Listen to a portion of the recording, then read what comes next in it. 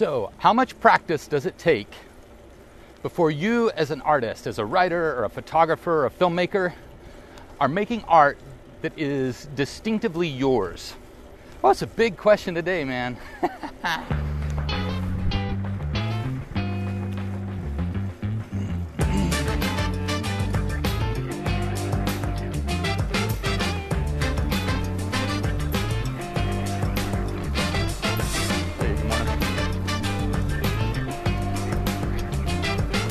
Hey, good morning, lovely people of the planet.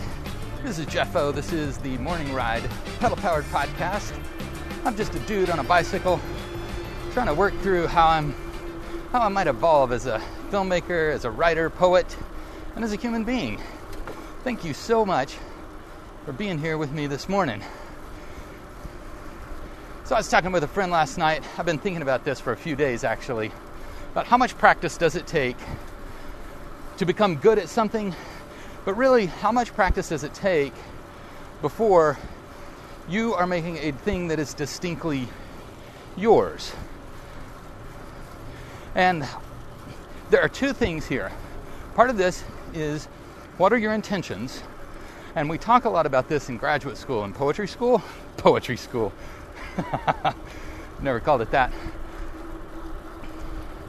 We talked a lot about this in graduate school, about what are the intentions of the author, the poet, when making a poem, and how much does that define what kind of poem? Is it a poem? Because today, if you write a sonnet, it has a particular form, and you can say, yeah, I wrote 14 lines of iambic pentameter, and it kind of turns here, and it kind of turns here, and so that's basically a sonnet. But that doesn't say whether the poem achieves any kind of distinction as a particular artist or not.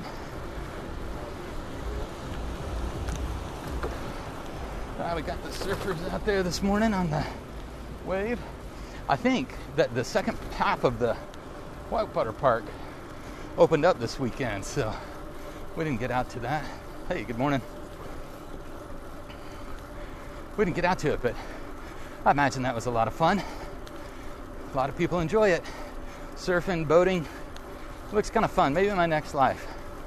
I just got too many other things going on that are really great, and I don't need another great thing. Especially need another expensive thing.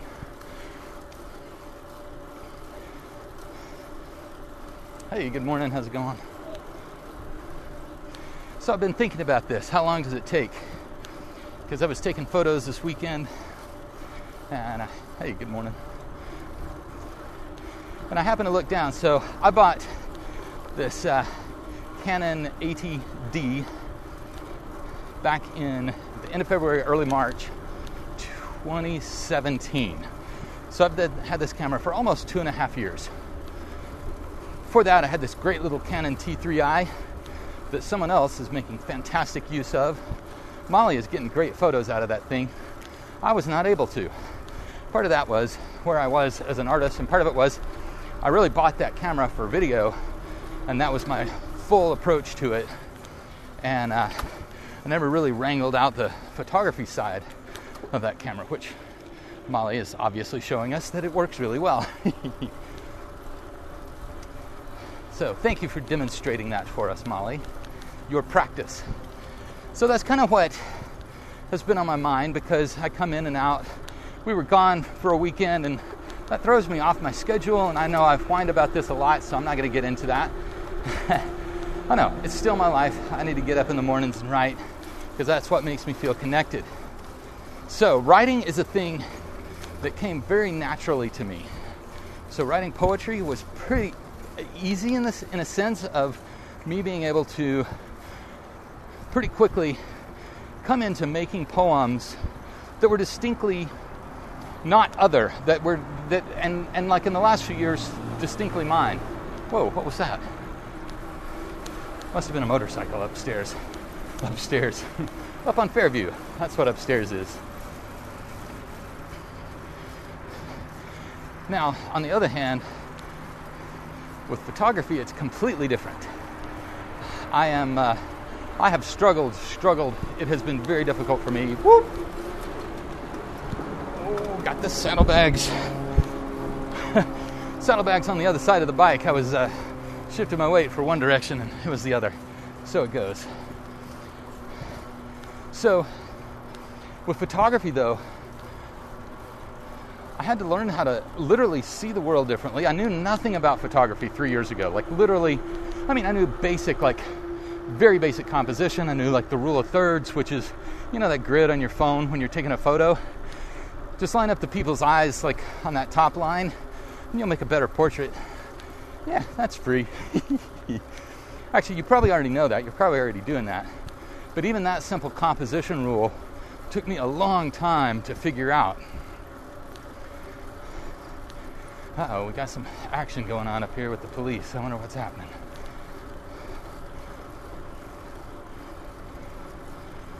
Oh well, hope everything's okay.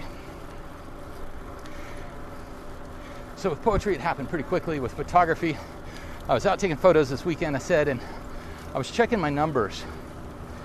Since I got that ATD camera, photos and videos combined, I have taken 29,349 photos and videos with that camera in like 2.5 years. And you know what? Some of them are starting to be decent. So there's no, basically I was trying to get at, is there, we hear about the 10,000 hour rule and it takes 10,000 hours to become expert at something. Now, expert in art, is that the same thing as expert in craft? Because to be able to become really good at something as a craftsperson is very different than becoming very good at something as an artist. Craftspeople are able to rely on their craft to do a particular kind of thing over and over, but can they do it distinctly? I was rewatching this great video by Chantel Martin this weekend. She's I guess an illustrator. All she says is, I like to draw, so maybe she's a drawer. But she's really fantastic. She does these great black and white illustrations, basically big magic marker against white generally. And they're really compelling. I love it. And the reason they're compelling is because she spent time practicing how to make a line that is distinctly hers. So when you see, or when I see Chantel Martin's work, it's like, oh, that's Chantel Martin. And it generally is. It's something post Keith Haring, and it gets into like some kind of anime stuff. I don't know how to describe it. I'm going to put a link to that video in the description on my website. I don't think those come through on iTunes, but so go out to the website, the morningridepodcast.com. You can check out all kind of the extra stuff there, because I don't think that stuff comes into iTunes or wherever else you may be listening. I found that a lot of people have picked up the RSS on this, which is kind of cool.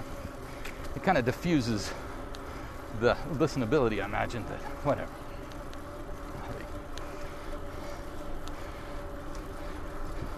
So with writing, it didn't take me much time at all, but with photography, because it was a new way of interfacing with the world, it was a new way of literally looking at the world, of seeing the world. I never saw the world as object. I always saw the world as avatar or symbol. A table wasn't a table. A table had a story behind it. There was someone that bought that table for a reason. There's someone that uses that table for a reason. So the fact that there were these vertical and horizontal lines that intersect and you could put things on it, that wasn't a thing for me. It was the story behind it when I saw a table. And so I wasn't looking closely at how the lines worked. So I had to learn how to look at a table for its shape, for the way that the light falls on it. Compositionally, light-wise, man, I worked hard. I'm into reflections a whole lot. I like that. I like a photo of a thing that isn't the thing, but that reflects the thing somehow. Glass does that particularly well. Anyway, I'm just kind of asking this question, I guess, of you guys. What is a thing that is worth your time? Like, if you want to be a writer, how much are you willing to write? How many poems are you willing to write that no one ever sees, that they're just in your notebook. And do you finish them? I was listening to this Jason Isbell interview with George Saunders. Jason Isbell is a folk country kind of musician, amazing songwriter.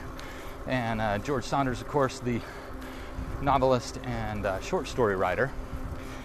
10th of December, man, I'm working my way through that. So good, so unexpected. Just, wow, everything about it. His prose, the way he puts sentences together, the way that he puts the sentences together against one another is just fantastic. Highly, highly recommend that if you're looking for a departure from the norm. George Saunders, 10th of December. Anyway, Isbell was talking about how even when he knows that a song is going to be wrong, I'm sorry. See, this is the other thing. I'm trying to get out of this idea that there's right and wrong with all of this. Because my thing is, if I'm getting up in the morning and writing, I'm getting up in the morning and writing, and at that moment, only at those moments, am I a poet.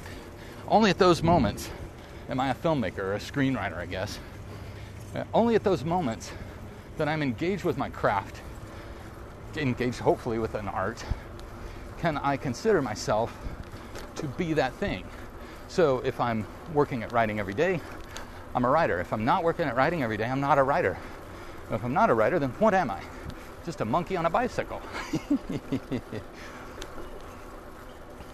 I know this is all loosely threaded. I knew I wouldn't really have time to get into the depth of how much practice does it take.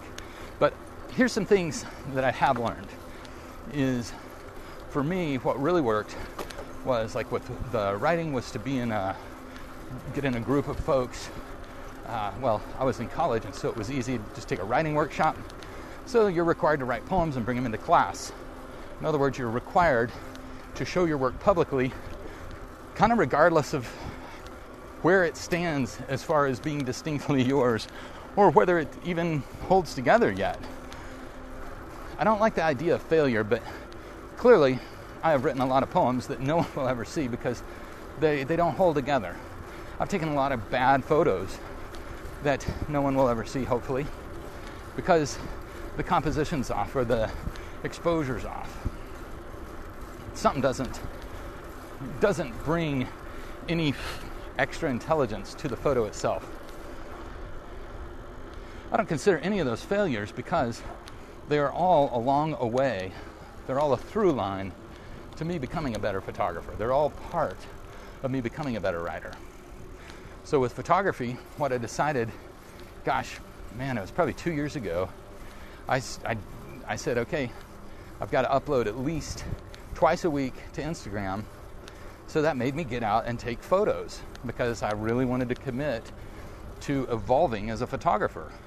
I wanted to make images that more people were more attracted to, and now I'm finally at that point. But what's funny is that I don't know how to make them distinctly mine at this point, other than they are the way that I see the world a lot of times. But I've also got this design background, web design, a little bit of print design. I would not say I'm a print designer, but with web design, how do you look at the world so that people interact with it in particular ways that are hopefully pleasurable and bring them into your content, into your ideas. Wow, that's loud. Let's cut through here because that looks busy over there. So anyway, I have found I have to practice every day, and if I can find a venue that I feel is safe for me to put my work, my evolutionary work out there, that I get feedback, plus it just helps me stay committed to the thing. One of the other things that Chantel Martin talks about that I think is really important for artists or crafts folks, creative professionals, is that we have to make and share and make and share and make and share. And the more we make and the more we share, the more we refine our work, the more that our work becomes distinctly ours, and the more that I think we enjoy it, and the more that we know when we're on to something, when we're not onto something, and under best case scenario, when maybe we're evolving into the next idea of ourselves, the next version of what we do as an artist. So that's kind of my experience. What are your experiences? How does all that work for you? Oh my gosh, I thought that woman was my old boss at the library. Clearly not.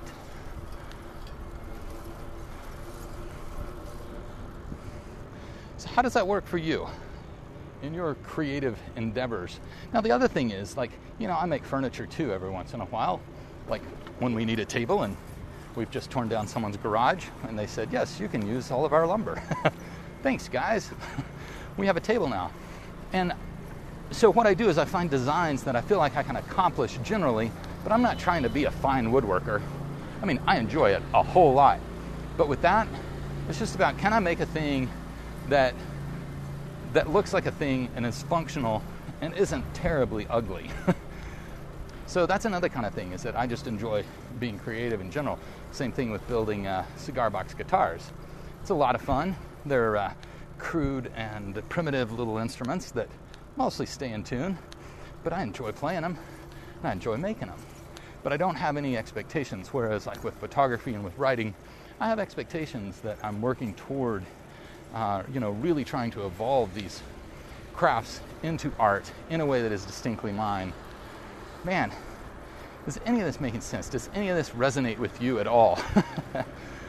What are your practices? What are the ways that you find that you can stay connected to your art? Hey folks, if you love riding a bicycle, get out on a bicycle. And maybe your bicycle is riding, or maybe it's photography, maybe it's an actual bicycle. That's kind of fun too, isn't it? Especially this time of year in the summer. So nice to just hop on a bike with a t-shirt and jeans and just go. Whatever your bike, I hope that you have a chance to be on your ride today. Thanks for riding with me. It really makes a difference. I'm grateful. We're on this ride together, folks.